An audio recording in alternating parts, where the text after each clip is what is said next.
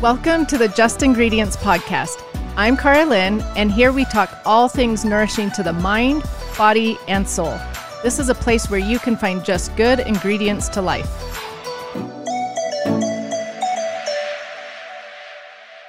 The holiday season is here, and with it comes candle season. Have you ever stopped to think about what ingredients are in a candle?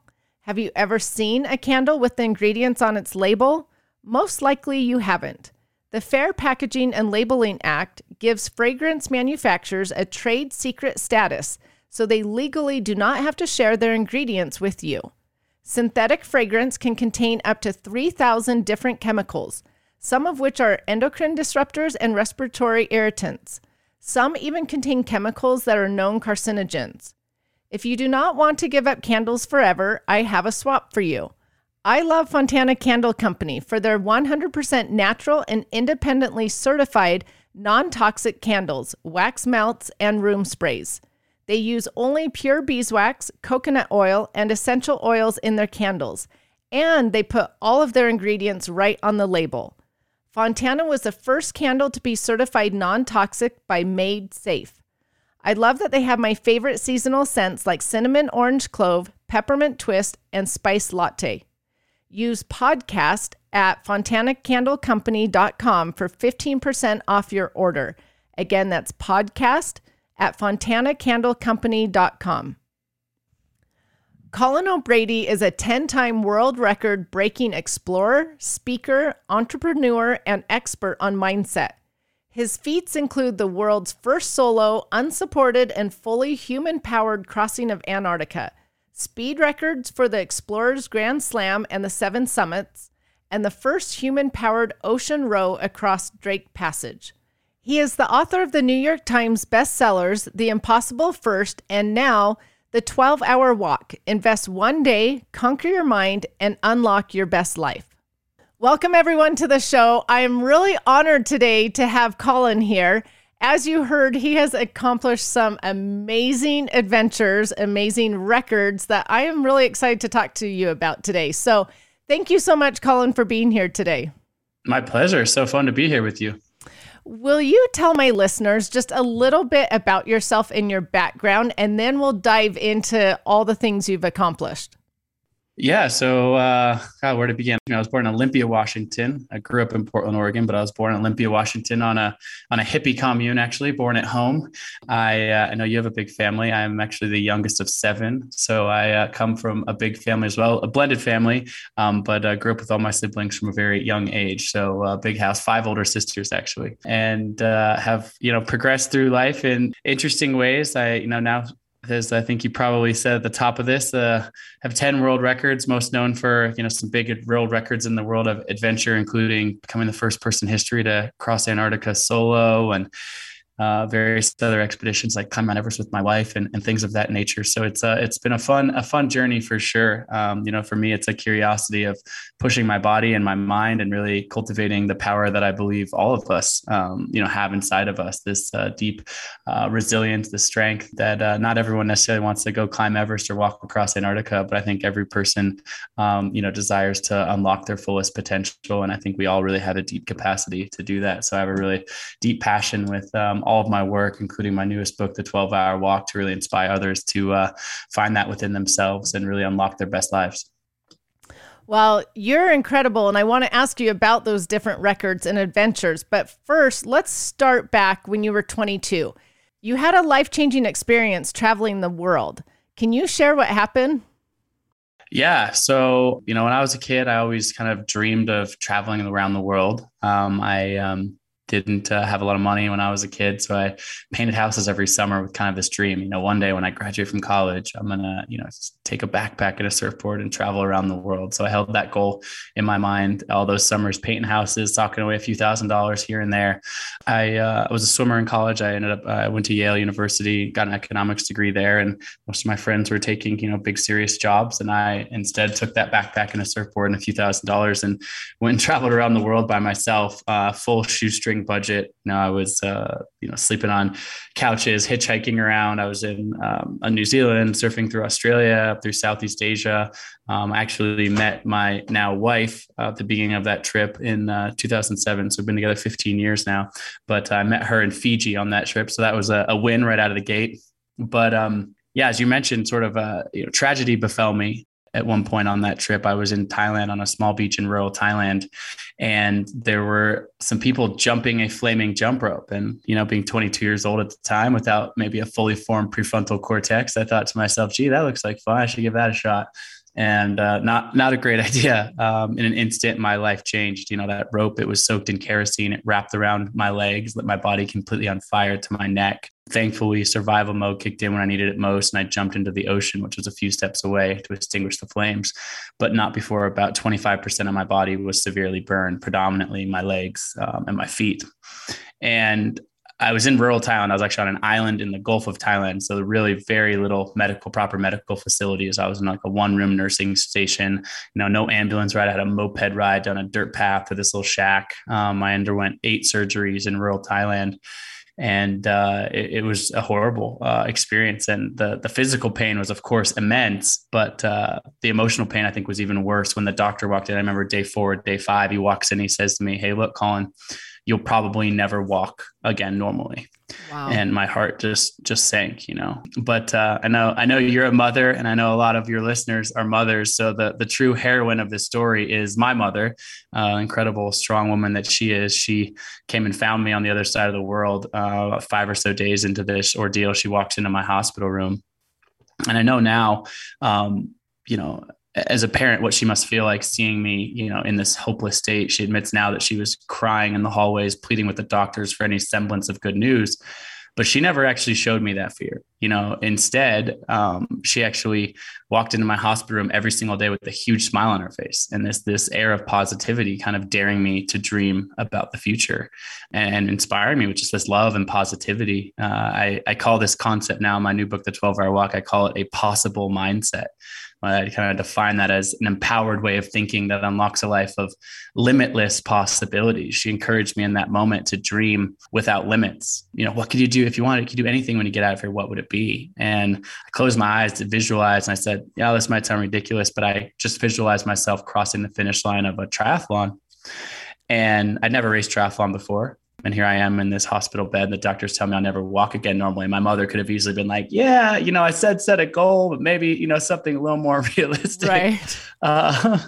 But instead, she actually said to me, she's like, great, that's your goal. And in fact, you should start working on it right now. And she yells over to the doctor. She goes, hey, doc, my son's training for a triathlon. Can you bring him in some weights? And I've got this picture of me. I'm lifting these 10-pound dumbbells. I'm bandaged from the waist down in a rural Thai hospital. And the Thai doctor's looking at me like, what is this stupid American kid doing? I'm like, doc, I'm training for a triathlon.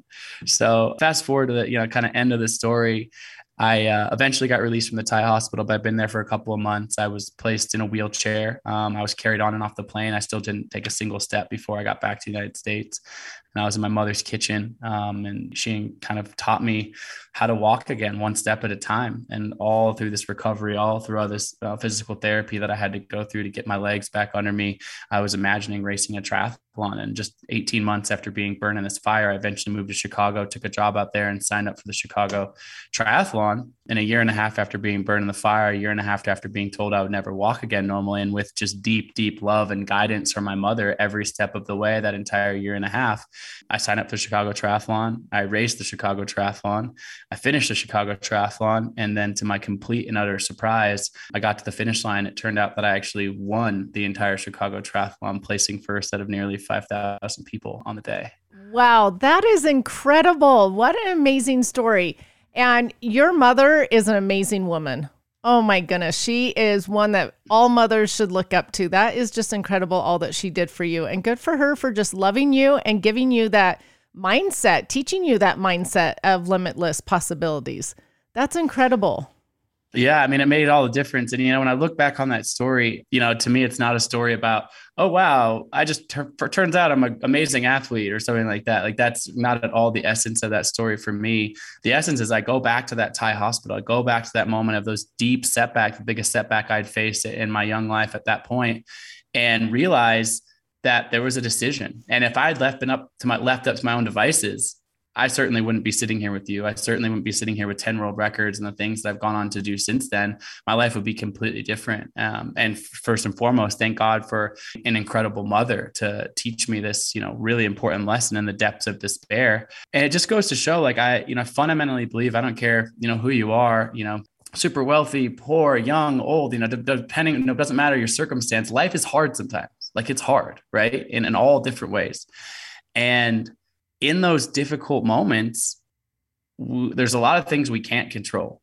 I couldn't go back in a time machine and not jump the rope once I was in the hospital, right? There's all sorts of things I can't control, but you can control how you react in that moment. And that's really what my mother, really illuminated for me, which is like, she wasn't trying to sugarcoat the situation. She wasn't trying to say, oh no, this is going to be fine. She was like, this is terrible, but you get to choose now what you do with this.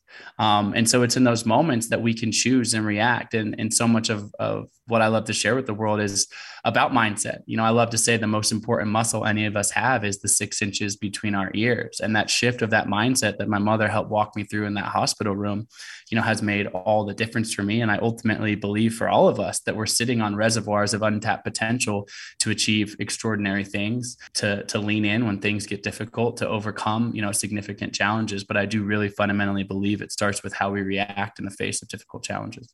So much good information. So if you're teaching about this mindset, along with the mindset, though, goes hard work, because it wasn't easy just to be able to start walking again and then running and swimming and doing everything for a triathlon. So is it first the mindset and then also a second mindset of this is going to be hard?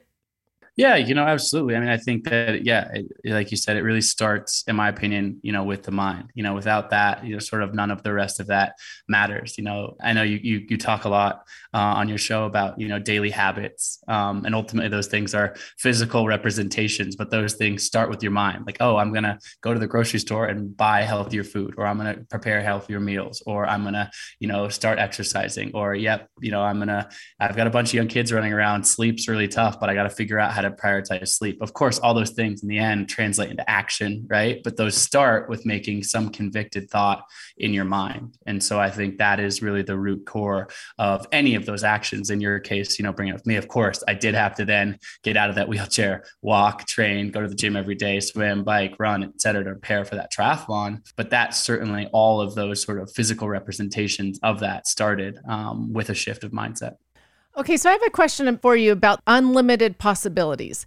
So raising kids, sometimes the kids' dreams are, oh, I want to be a professional athlete. I want to be an NFL player.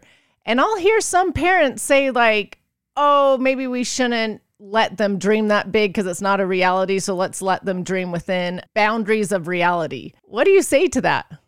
I'm a much more belief in the limitless possibilities. I'll give you an example from my childhood. So when I was 7 years old, 1992, I was watching the Olympics. It was the Barcelona Olympics on television. And, like I said, my family didn't have a lot of money when I was a kid. So the idea of going to Barcelona, Spain might have been as, far-fetched as going to Mars or something like that. And we're watching on television and the swimming comes on. And I become really captivated with the swimming, and particularly one swimmer, an American swimmer by the name of Pablo Morales, who was the world record holder in the 100-meter butterfly.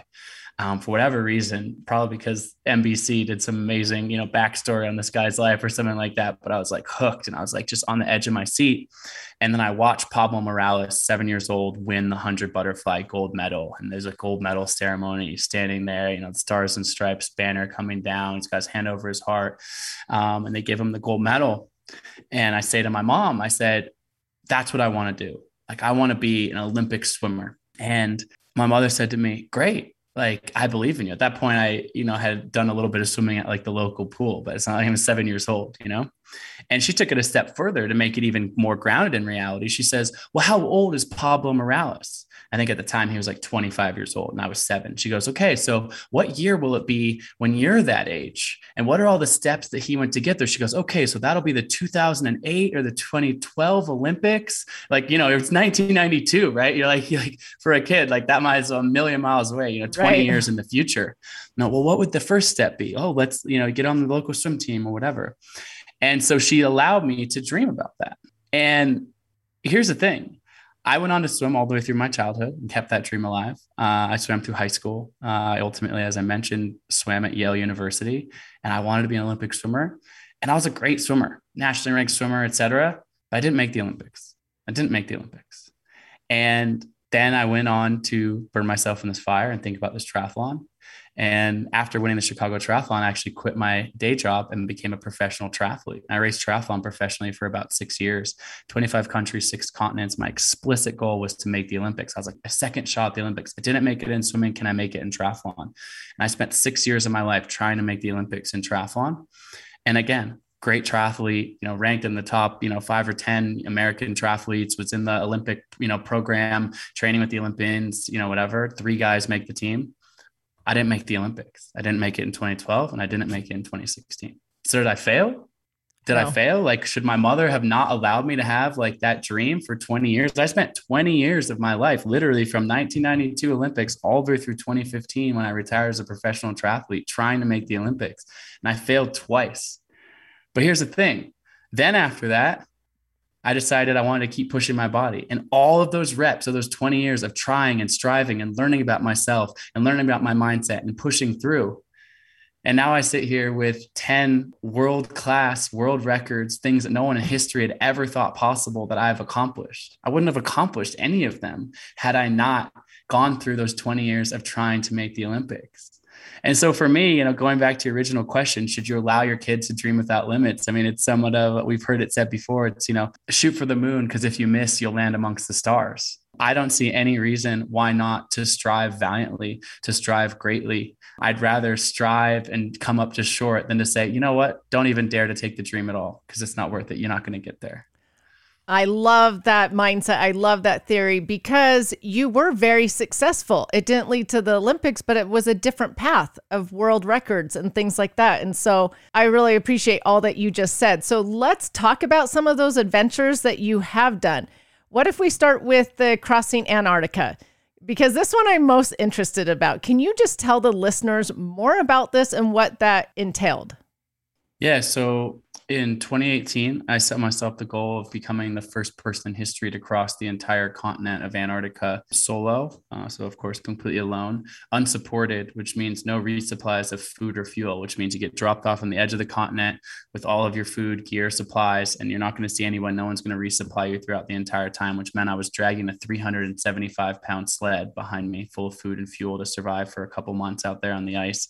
It was nearly 1,000-mile journey. And then unaided, or also known as human powered. So some people have crossed the continent using kites or dogs or other ways to propel them. But this was just me, mano a mano, pulling a sled, like kind of like the most primitive form of travel across Antarctica.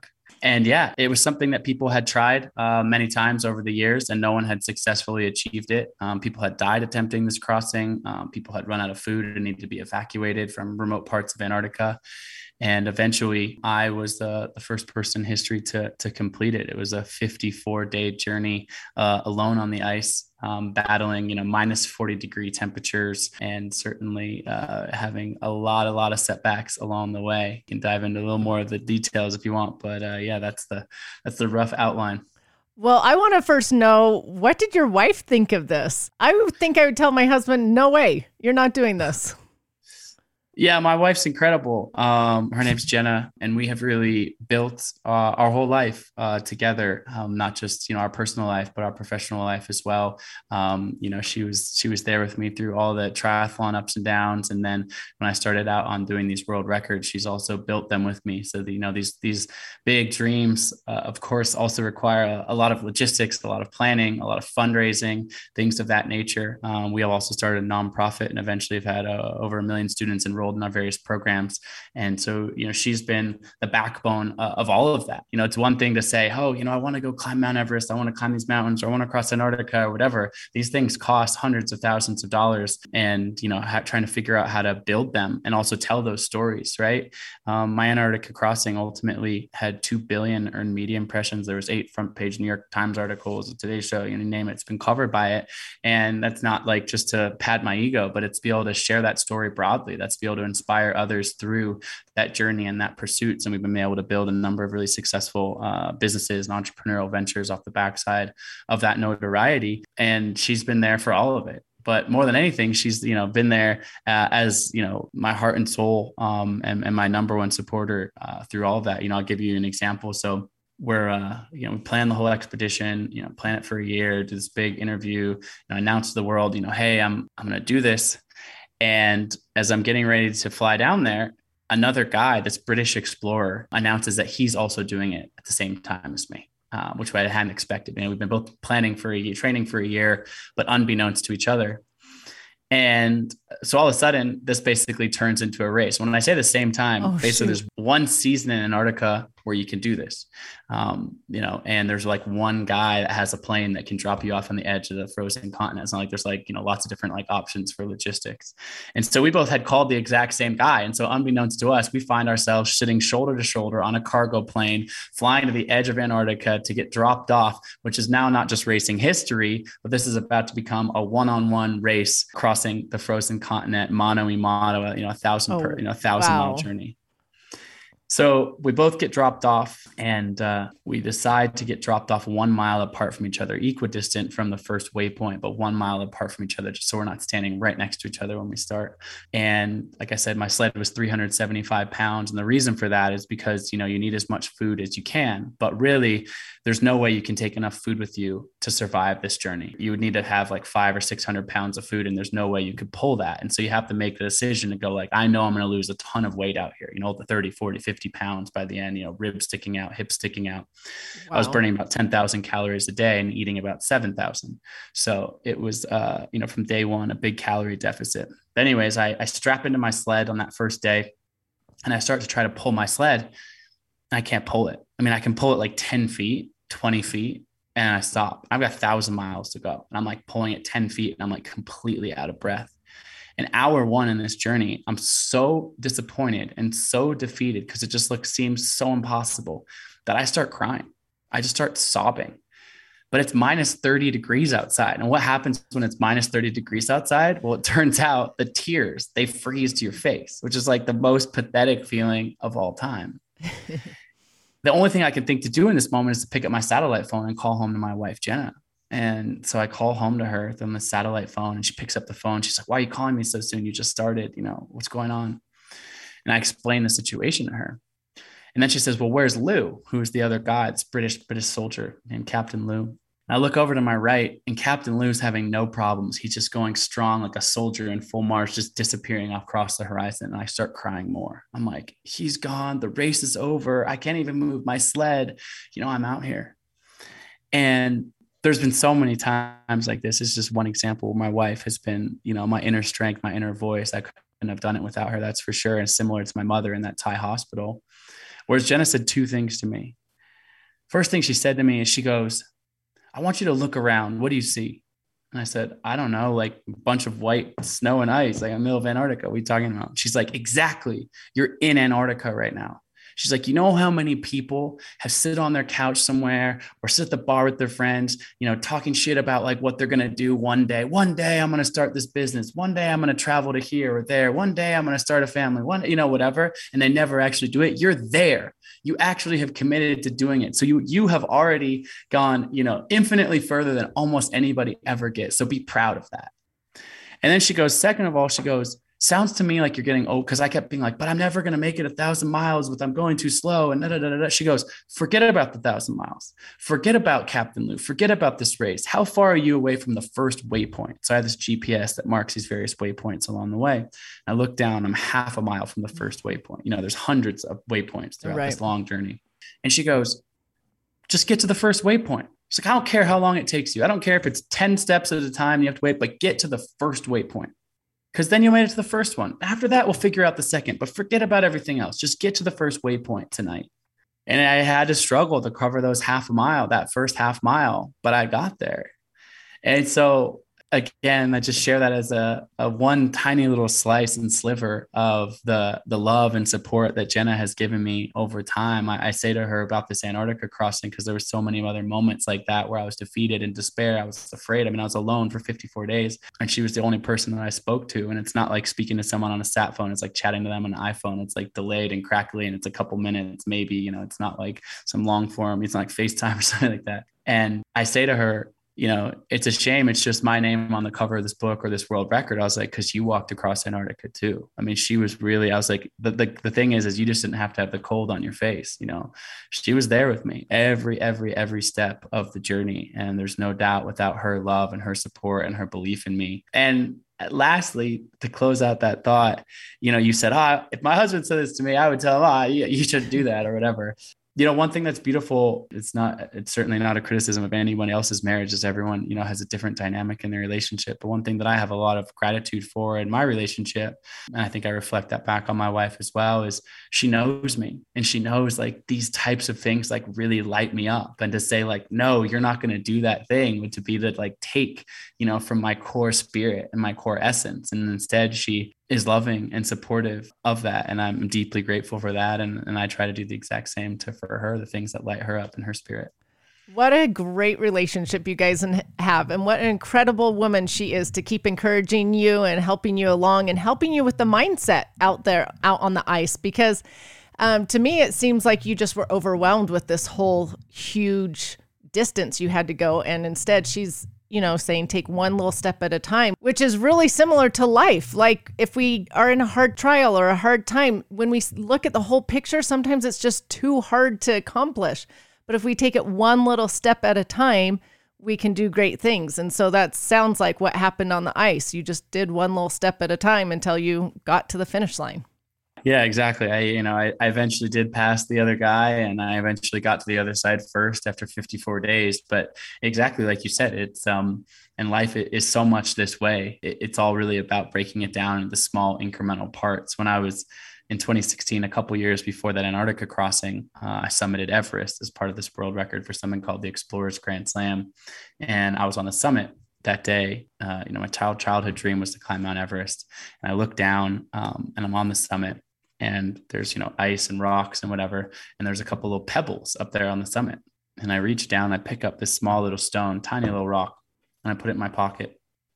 And I, for years, have carried that rock in my pocket as a reminder of exactly what you just said, which is, you spend all this time like dreaming about Mount Everest for decades. And then you get up there, you see the tallest mountain in the world. And it's like all these steps, it seems impossible, whatever. And you get up to the summit, and the top of the mountain, there's still just a bunch of small rocks. And the small rock for me that I carry around is just representation that even Mount Everest, like even the biggest mountain in the world, or, put that as what your Mount Everest might be, a large goal of some kind or something like that, can be broken down to its smallest part. That's just a bunch of small rocks stacked on top of each other, many steps leading to the summit. And when I get overwhelmed by the enormity of a large project or a large goal or something in my personal life that feels like that's going to take years to build and develop and create, whatever that is, it's like, oh, what can I do today? What can I do this hour? What small step can I take? Right. And I think, just all sorts of things are like that, right? You've got take parenting, it's something very close to your heart.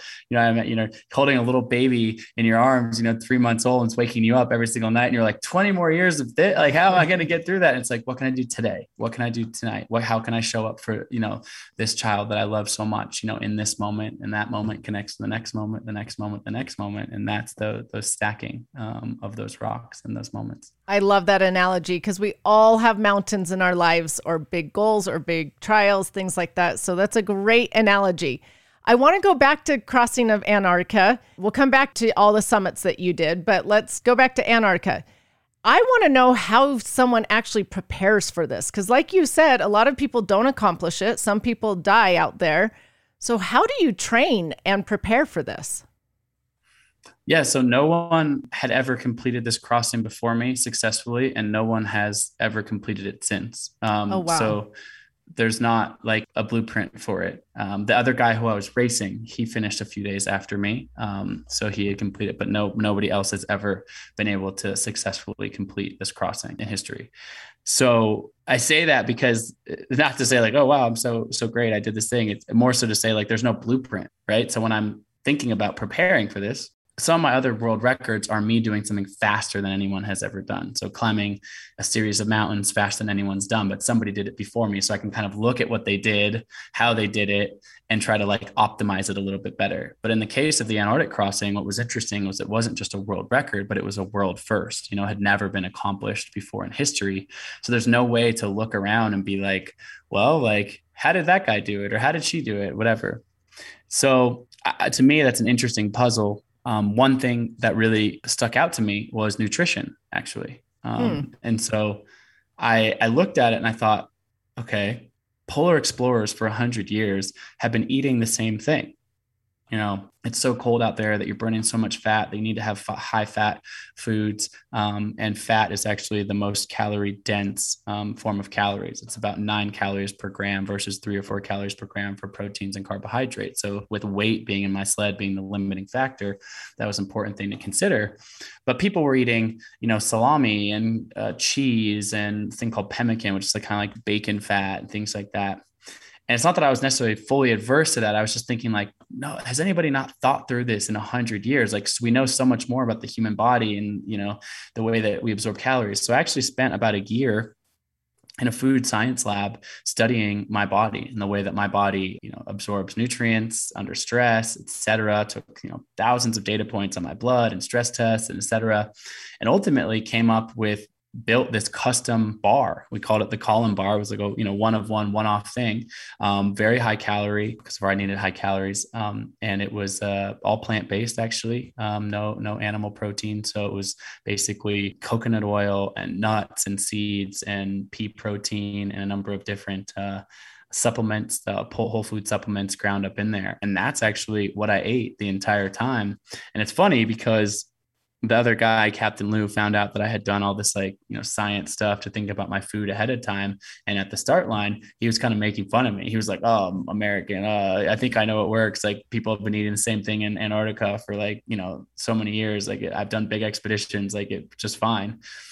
And I think that was certainly one of the things that made the difference for me towards the back half. I still lost a ton of weight. I couldn't have enough calories, but my body was absorbing these calories really well. And him and I have actually remained friends afterwards, after the, subsided the intensity of the competition. And he called me up a couple of years ago. He says, "Colin, I'm going back down to Antarctica to do this other project." He's like, "You have that recipe for those bars? Cause that seemed to work pretty well." So, that was one of the things, obviously training my body, but more than anything, like I said before, training my mind. There's no way to be able to spend 54 days alone in this intense environment without having trained your mind in a significant way. There's a couple of things that I've done over the years that, I didn't know at the time were necessarily training and preparing me, but I've done these silent meditation retreats called Vipassana meditation. So 10 days of silence, no reading, no writing, no eye contact. And I've repeated that a number of times throughout my life. And I started doing that long before I ever dreamed of this Antarctica project, but of a way to sort of tap into my inner spirit, my self-awareness, my own body and mind. And that has been a really, really powerful practice for me. And, I love to share with your audience, kind of what my newest book is about, the 12-hour walk, because at its core, it's an exercise. It's a call to action for people to tap into their own minds, not with 10 days, but with a single day alone in their own mind, and seeing the really positive benefits of that. But certainly preparing my mind and body in those ways and figuring out the nutrition were some of the ways to kind of figure out how to prepare for an expedition like this that no one had ever accomplished before. That's incredible. I love hearing that it was an all whole food bar that you ate out there and really relied on good whole foods and nutrition, things like that. And I love that you had to prepare your mind, that you had to train your mind, that this wasn't just like, "Oh, okay, we're going to go out there and do it," that you spent years training your mind to be alone and be out there. I have a question though for you. Well, two questions. One, were you ever afraid out there and what did you do? And two, did you ever, besides that first time of wanting to give up, did you want to give up? Oh yeah, I was afraid constantly, and I wanted to give up almost every day. Yeah, it's not like it just got easy all of a sudden. Being alone is a really challenging thing. It's one of the things that as humans, we are very social beings, and to be alone for so long, it's very, very difficult, particularly because you have nothing to balance off of. You're going slower one day and you can't just say to somebody else, like, "Is the snow deeper or am I actually breaking down?" There's so many times in my own mind where I would get confused or lost in my own thoughts. There was one day, 40 days in, I had passed Captain Lou on day 6. And every day I was in this intense race. I would look over my shoulder like I was going to see him, but I hadn't seen him since the 6th day. Obviously, Antarctica is so vast that the odds of you actually seeing him is really low, even if he was in front of me or behind me. But it's like, oh my God, is he going to catch me? Because I'm like trying to become the first, right? I called Jenna on day 40 And I said, I got a question for you. I need you to just like tell me the answer. And she's like, sure, what's up? And I was like, is Captain Lou real? Like, is there another guy out here? She's like, what? And I was like, yeah, because like every morning I wake up and I look over my shoulder, like there's this guy chasing me. Like, is there actually a guy out here, or did I create in my own head a British soldier that's like chasing after me to like get me out of bed every single day and out of my warm sleeping bag? And she's like, yeah, he's real. Like, didn't That's let me dwell funny. on that like thought for too long. But yeah, I mean, it's intense out there. Like I said, people have died attempting this crossing. There was times when I was hungry, I was scared. Times when I was setting up my tent, if I let go of my tent, didn't like tie one knot perfectly well, it would fly away. At one point I almost lost my tent in a massive storm, just gone, and I'd be alone in Antarctica, no shelter, no hope of rescue. So yeah, the stakes really every single moment were extremely heightened throughout that journey. So, did you have your satellite phone to call in case you needed rescuing?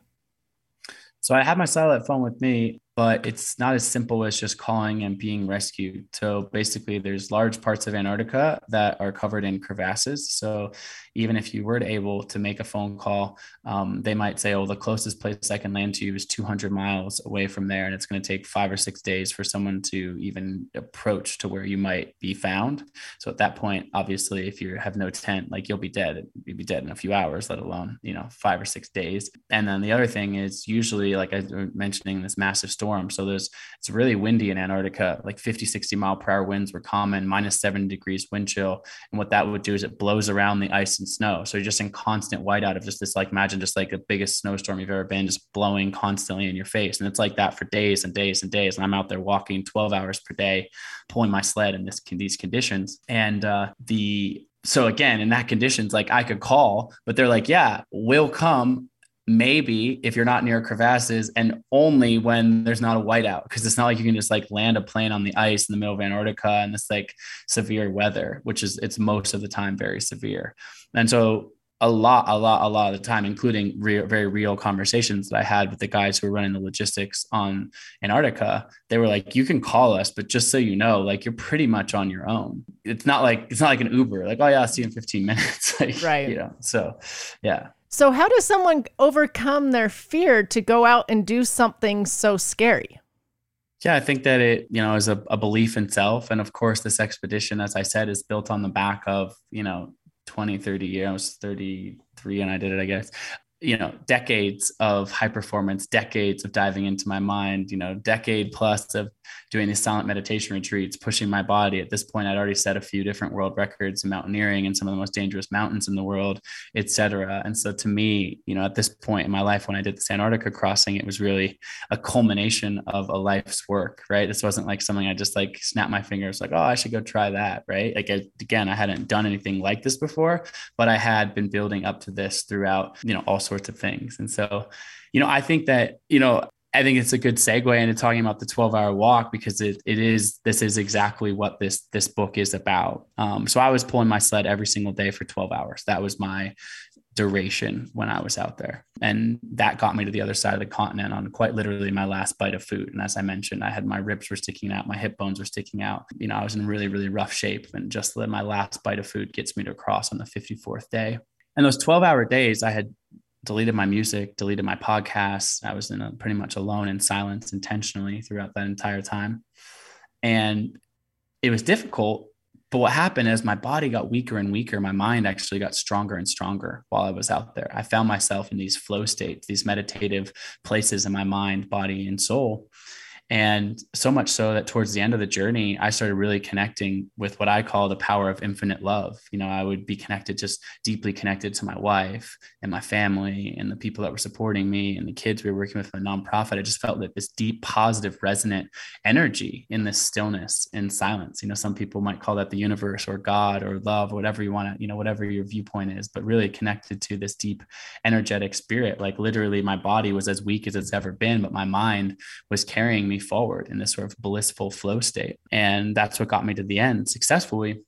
And when I got back from Antarctica, I really felt like I had discovered this mindset through these 12-hour days, this place that I could be in my mind that was so strong and so powerful. And to your question, away from fear, I had really pushed aside, all of these sort of limiting beliefs that I've had inside my brain over time. Like on that first day, like I'm not strong enough. What if I fail? What if people criticize me? I hate being uncomfortable. Like these are common limiting beliefs that we all, battle in our own minds. Right. And I had found this place in my mind that was sort of beyond all of those things, really cultivating that possible mindset of limitless possibilities.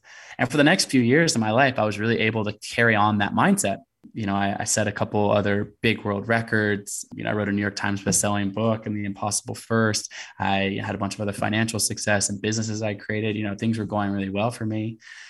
And then COVID hit. And everything was canceled. Everything I was doing was canceled. Book tour was canceled. My next expedition canceled. All these sort of speaking engagements I had canceled. And look, I don't think that my schedule being canceled was like the biggest of the world's problems. Like at this moment, there's much bigger problems. But just like many of us, I found my life completely disrupted. And I was sitting in my family's, Jenna and I, my wife and I, and our dog were just together in the small cabin my family has on the Oregon coast.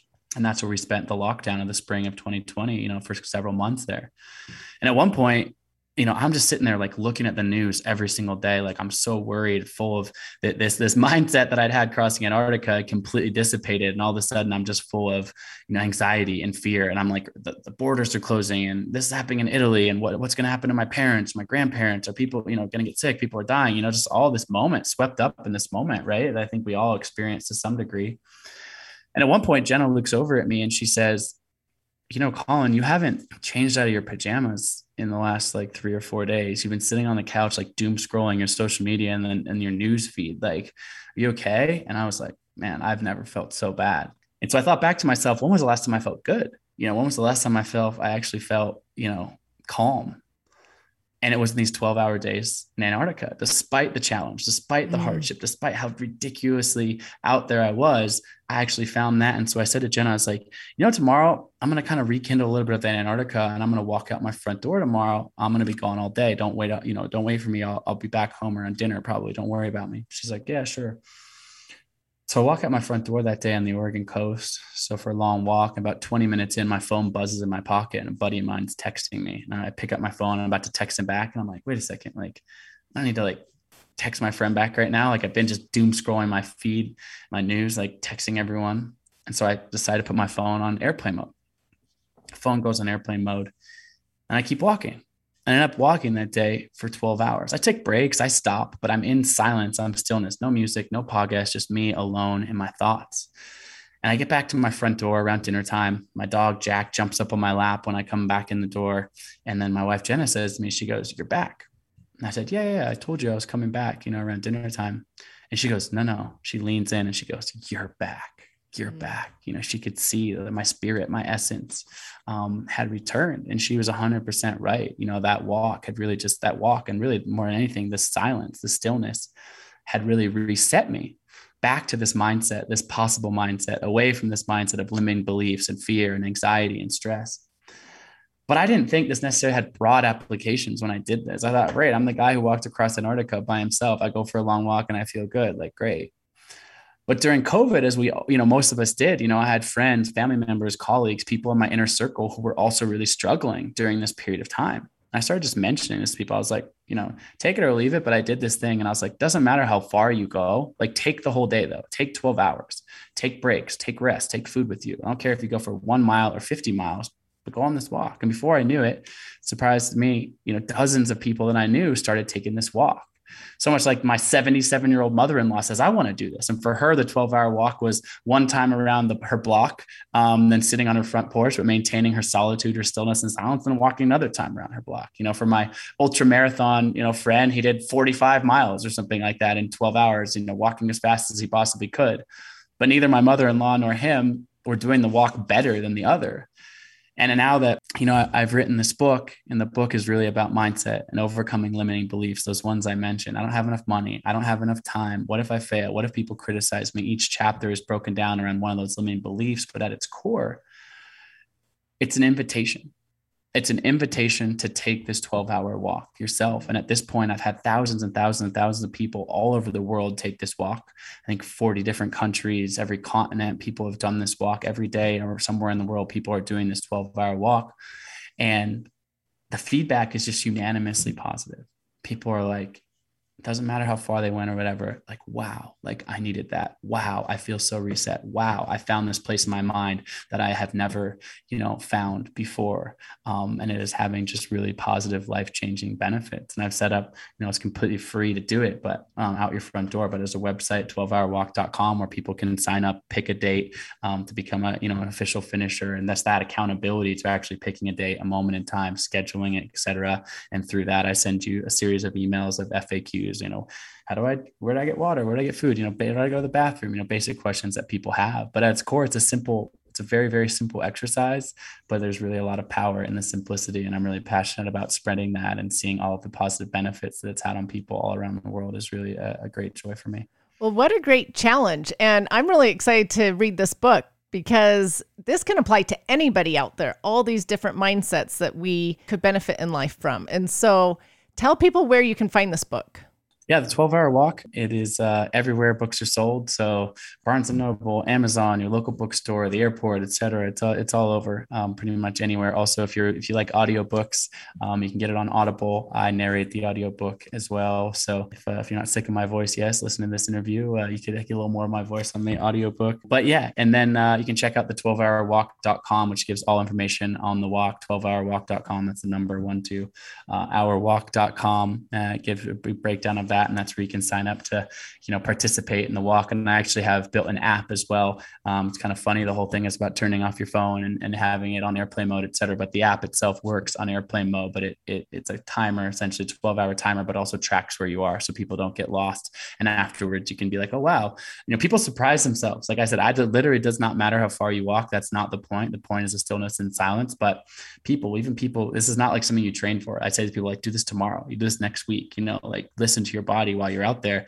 But people are always curious, so how far did I walk? People are, typically walking 20, 25, 30 miles. It's while people who, again, like I said, aren't necessarily like think of themselves as fit and active, but you commit to walking for 12 hours, even taking a lot of breaks, you can cover a lot of distance. One thing that might be a good place to, as we wind down this conversation, is because I know your audience is mothers, a lot of them. And, one very understandable limiting belief that I think that parenthood brings on, particularly motherhood, depending on the structure of your relationship and your family, is I don't have enough time, right? Right. What a hard, and, I think it's probably the most difficult job anyone could have is being a mother, and, nurturing and loving your children in all the ways that you want to. And it's as we know, it's a 24-hour a day, 7 days a week kind of job. And so I consistently hear, I bring that up because I do really consistently hear that feedback from a lot of mothers, which is, oh, I'd love to do the 12-hour walk, but I can't. Fill in the blank of the limiting belief, I don't have enough time. And I'm, of course, very empathetic and understanding of that. But I will offer that I've had a lot of mothers who have overcome that limiting belief. And I love to say, and are grateful that they did, to find that day. I love to say that the 12-hour walk, the experience of the 12-hour walk, begins in this moment. And what I mean by that is it begins in the moment that you're suggested this idea. You're hearing this for the first time, listening to this podcast right now. And yes, the walk itself is very powerful, but right now in this moment, you can't help but ask yourself the question in your interior dialogue, because you're being suggested this idea. Should I do this? Effectively, I'm holding up a mirror to you. I'm holding up a mirror to your own psyche. And what ends up happening, this is even for me, I do this walk every quarter. And even every time I'm planning my walk for quarter, even I'm the guy who invented this idea and thousands of people around the world have done it, I still go like, oh, is that the right day? I don't know. I have this other thing. And you just start bargaining with yourself. And I say that because this moment, this mirror that I'm holding up to you right now it's a powerful reflection. And be aware of the limiting beliefs that are popping up for you in your mind right now, whether that's I don't have enough time, or I don't like being uncomfortable, or what if my feet hurt, or my family might judge me and think it's silly or stupid or whatever. And the book itself, again, like I said, breaks down all of those common limiting beliefs. But this is the moment. This is the moment that those limiting beliefs pop up. And why that's important to recognize what's happening right now in this moment is that most likely whatever limiting beliefs you're applying to the 12-hour walk are often the exact same limiting beliefs that are on loop in your brain in all sorts of other circumstances, the same limiting beliefs that are popping up in your mind over and over and over and over again throughout many things that are holding you back.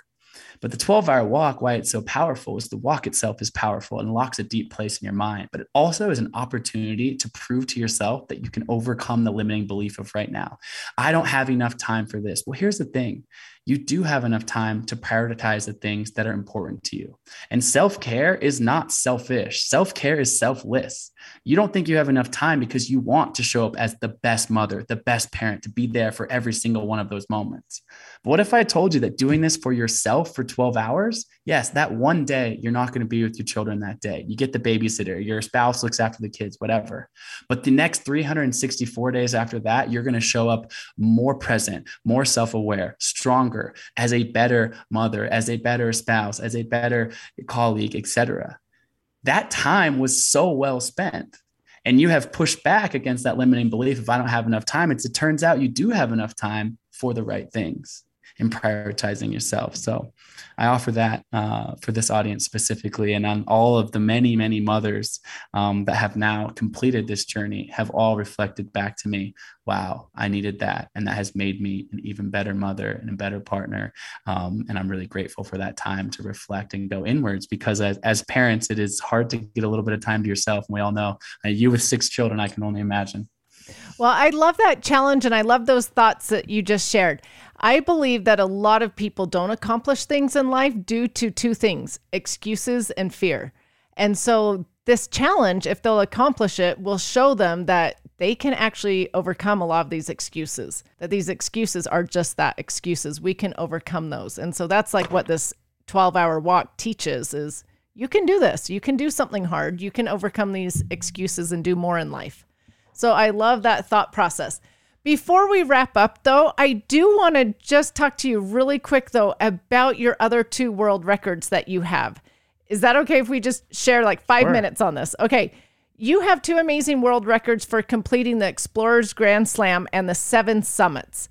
Those 2 are incredible. Will you just share with my listeners what those are? Yeah, and those aren't the only other 2, but we can share. Okay. Well, you share all of them if you want, real quick. So yeah, I was the fastest person to complete the Explorers Grand Slam. So that's to climb the tallest mountain on each of the 7 continents. So tallest in Asia is, of course, Everest, Africa, Kilimanjaro, North America, Denali, etc. And then the Explorers Grand Slam includes all 7 of those, as well as completing expeditions to both the North Pole and the South Pole. I completed all of those in a world record time of 139 days, and also subsequently set the speed record for the 7 summits themselves in 131 days. I also have the world record for something called the 50 high point. So I climbed the tallest mountain on each of the 50 US states faster than anyone has ever done. So all 50 US states in 21 days. So multiple states per day, a logistical masterpiece put on by Jenna to get me to the top of all those peaks, mountain to mountain to mountain. I slept about 2 hours per night for 21 days straight, going from places as far as Alaska to Hawaii to the East Coast, then back and around. Wow. And then most recently, I did another world first. So it was a world record, but also a world first. I was the first person in history with a team of others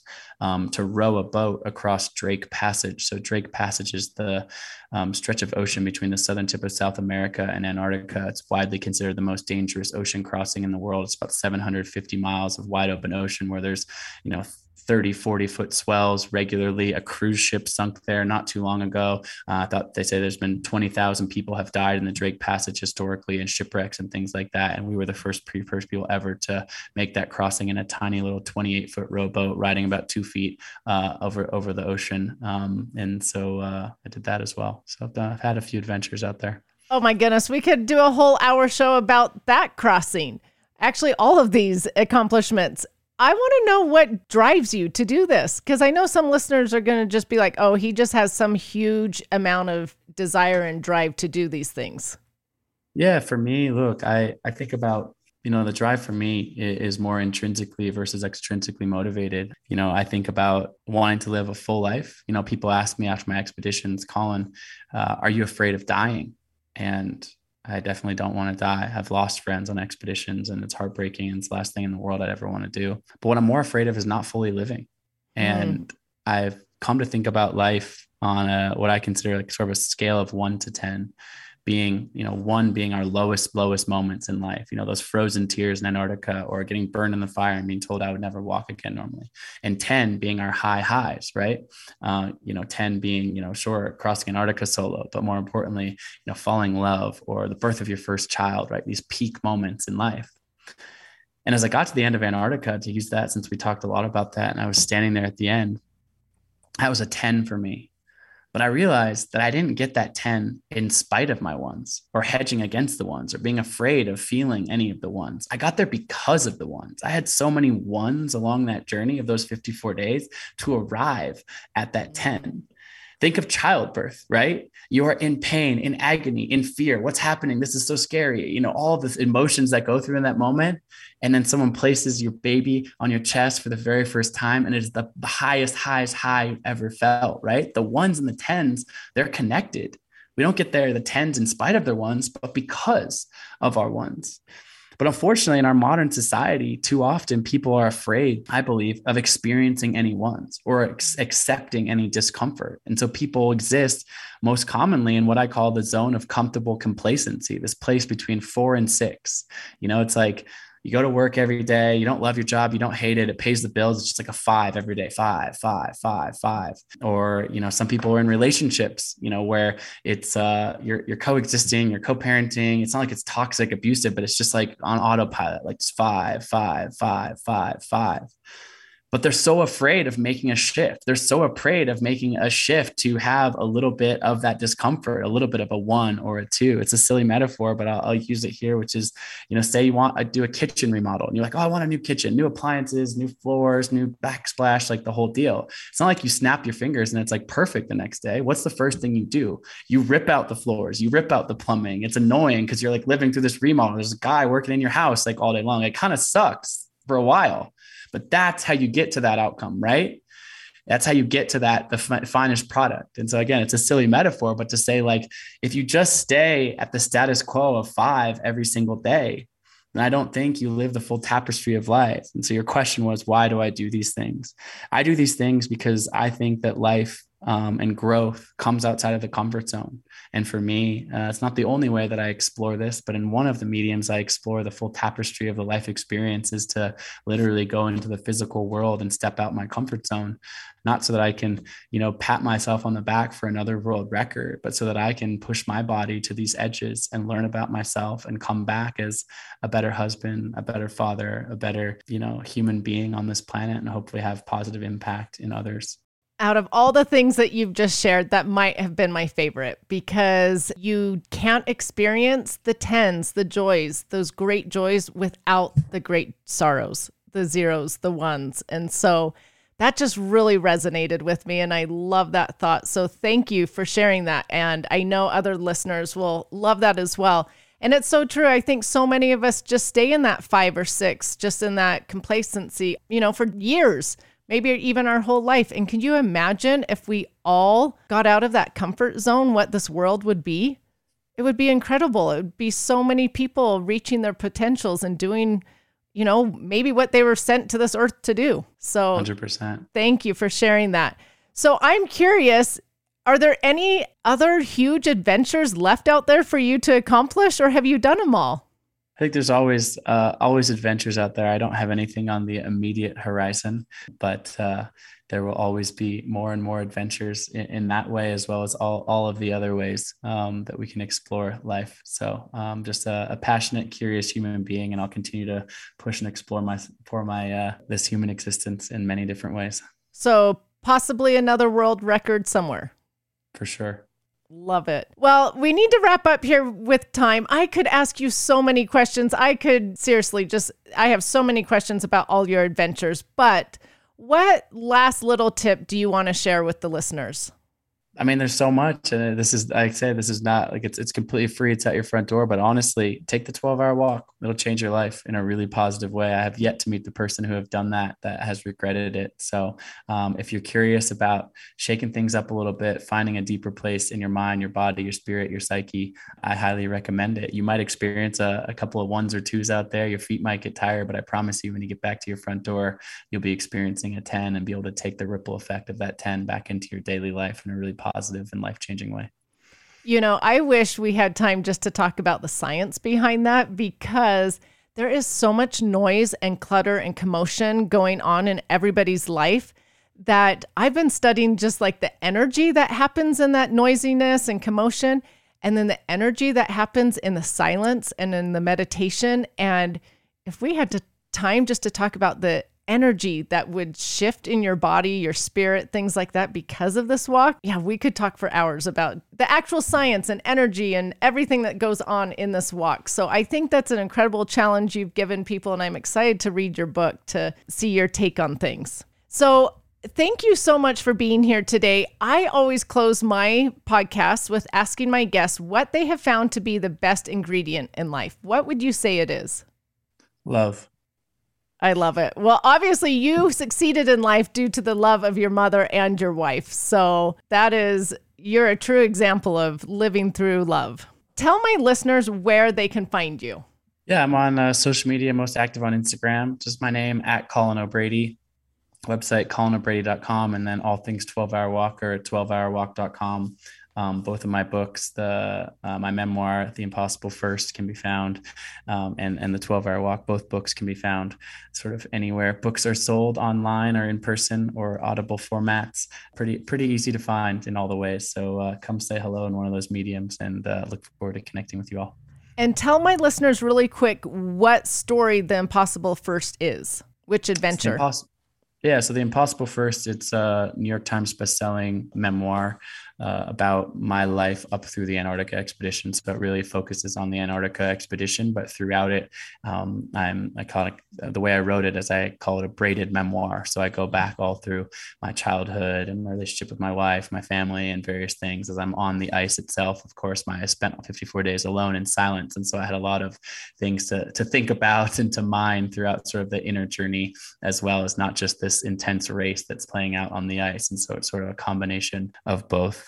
And both books, The 12-Hour Walk and The Impossible First, some of my highest feedback or praise that I've gotten on both of them is that people have said, these books, at their surface seem like they're about adventure, and they both are told through the lens of the high, intensity, heart pounding adventure. But they're like at their core, I think they're both just long love letters to your wife. So I take that as a high compliment and praise. Oh, that's awesome. Well, I'm really excited to read them, but also to have my teenage boys read them. I think they'll really just learn a lot and learn about mindset. And you're an example to millions in the world. So thank you for being here today. Thank you for taking the time to share your story, and thank you for everything that you're doing out there. You are incredible. Thank you so much for having me.